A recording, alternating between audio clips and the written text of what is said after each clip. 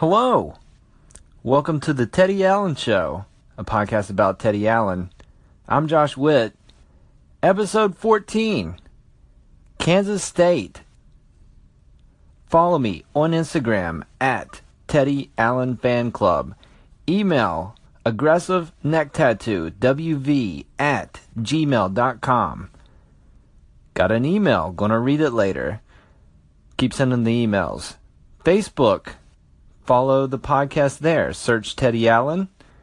This podcast will come up. Hit the blue thumb. Like the page. Follow me there. Teddy Allen defeated Kansas State today, 77-69.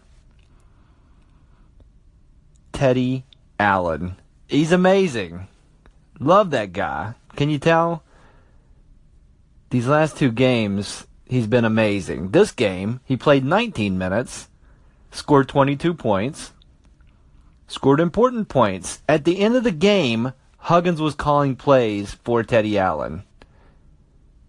Well, every play is for Teddy Allen, because when he gets the ball, he's looking to score. And at the end of the game, he kept driving to the rim, getting fouled. He made his free throws. He had 8 points at the end of the game to ice it. What else did he do? His first shot, he missed spectacularly. Spectacularly. His arms were flailing like he got tackled. No one touched him. So he started off fantastic.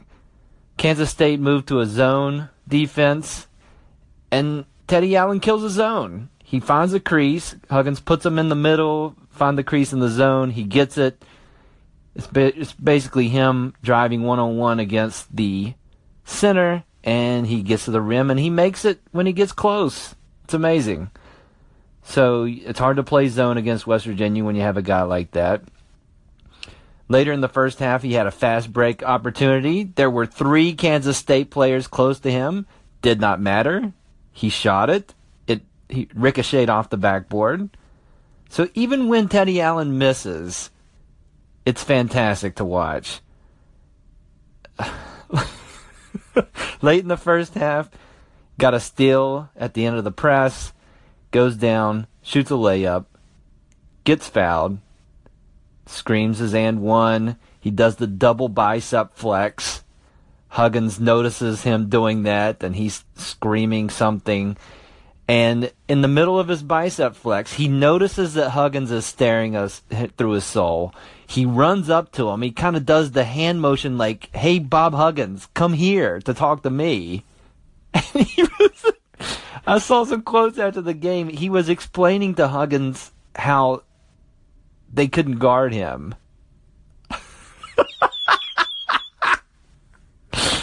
Oh, it's fantastic. It was great. And to cap off the Teddy Allen game, towards the end of the game, Kansas State, their big guy, drives in, trips, loses the ball, kind of does a Pete Rose slide. And who's there clapping and yelling? Teddy Allen. It's amazing. He is my favorite WVU player. He's got everything. Number one, he's scoring a bunch as a freshman, which is fantastic. He does goofy things, so even when he's not scoring, he's just entertaining to watch. And I can't remember the last guy I was this excited about as a freshman. I'd probably go back to, like, Pittsnogle back in the early 2000s. And there was a lot of unintentional comedy with Kevin Pittsnogle. So Teddy Allen, aggressive, neck tattoo, Teddy Allen. He didn't shoot any threes again, which is fantastic. So he's really stealing my heart. I don't know if he can continue this. Freshmen typically hit a wall at some point in the season. So we will see if he can keep this up. But scoring as many points as minutes played, Teddy Allen, keep it up. I'm your number one fan. Random thoughts coming up. Random thoughts from the Kansas State game. Javon Carter had another rough night shooting the ball. For the first 2 Big 12 games, Carter was 3 of 17. And West Virginia was 2-0 in those games, which I didn't think that was possible earlier in the season. If you'd have told me earlier in the season, hey, Javon Carter in a Big 12 game scored 3 points, I would say, how many did West Virginia lose by? And yet, he scores 3 points, West Virginia wins. It was not a high blood pressure game. There was a little bit of pacing in the second half, but it was not in doubt, really, with Carter only scoring 3 points. Now, he had 10 assists, 8 rebounds.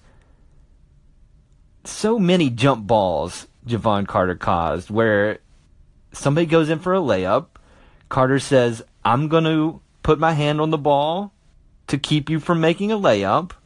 We're going to fall together to the court, and the referee calls jump ball. He does that all the time. If there is such a thing as college defensive player of the year, I know they have it in each conference, but if there's, for all the teams, a defensive player of the year, Carter's getting it. I feel confident about that.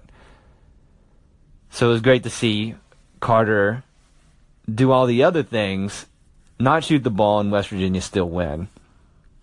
Somebody who did shoot the ball well, Lamont West, he scored 19 for the game. So Teddy Allen's blowing up. Lamont West had a good couple of games in Big 12 play. Issa Ahmad's coming back, and I think this kind of coincides where these guys, West, Harris, Teddy Allen, somebody's going to lose minutes when Issa Ahmad comes back. And so West and Allen specifically this game, they're really trying to prove themselves and say, hey, don't cut my time, coach.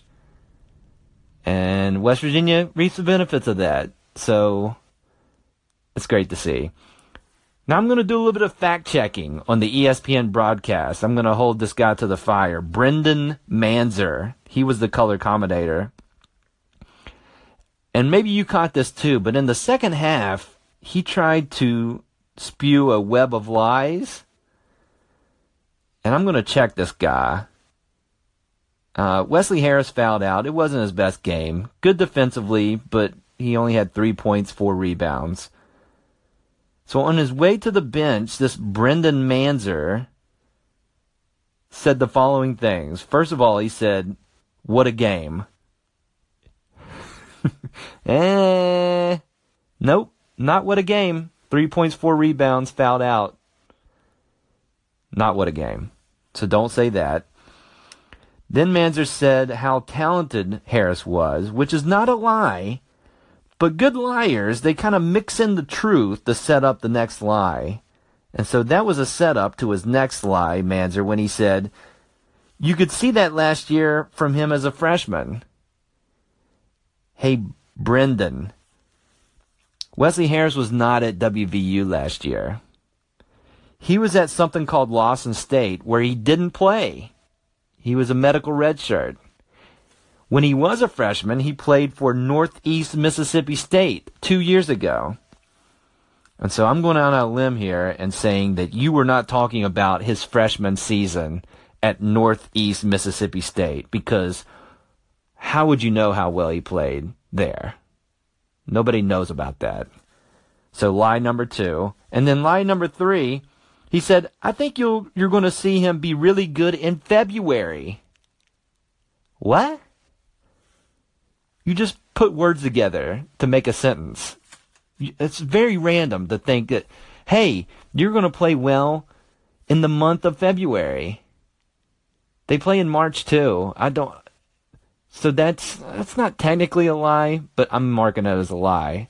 So, hey, ESPN, when you say things, it's not going to get past this guy. I'm going to keep you straight and honest. So that's the fact check for the Kansas State game. Final thoughts for Kansas State coming up. Final thoughts for the Kansas State game. Going to read an email sent to unreasonabledoubtwv wvvu@gmail.com. This email is from Danny Dyson. He's from Cabin Creek, West Virginia. And the email reads, Dear Mr. Witt, love the podcast. Can you believe this weather? It's so cold. I daydream about summer when it gets chilly like this. And when I think of summer, I think slip and slides. Do you have any experience with slip and slides? Let's go Mountaineers. Danny. Thank you for the email, Danny. That is a very random question. But I do have experience with slip and slides. I have fond memories and not so fond memories. Fond memories for me of slip and slides is growing up. They were prevalent. At my home, we had something called a wet banana, where a yellow banana attachment went to the end of the hose, and it provided the spray for the yellow tarp to slide across the lawn. Neighbors had it. Babysitter had it. It was great. A lot of fond memories of slip and slides as a child. As an adult, I have not so fond memories of a slip and slide. A few years back, I attempted to go down 2 slip and slides put together on a steep graded hill. Long story short, I ended up with a grade 3 shoulder separation. So that's not so fun. Fond memories of enjoying it as a child.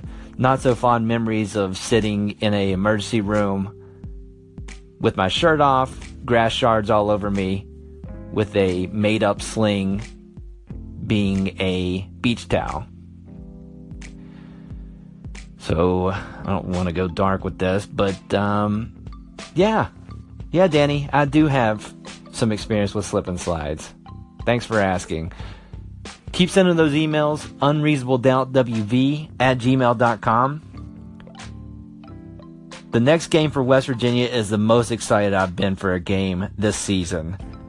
West Virginia plays in Morgantown Saturday at 7:15 on ESPN against the Oklahoma Sooners. Oklahoma has a freshman. I've talked about him on a couple of podcasts. His name is Trae Young.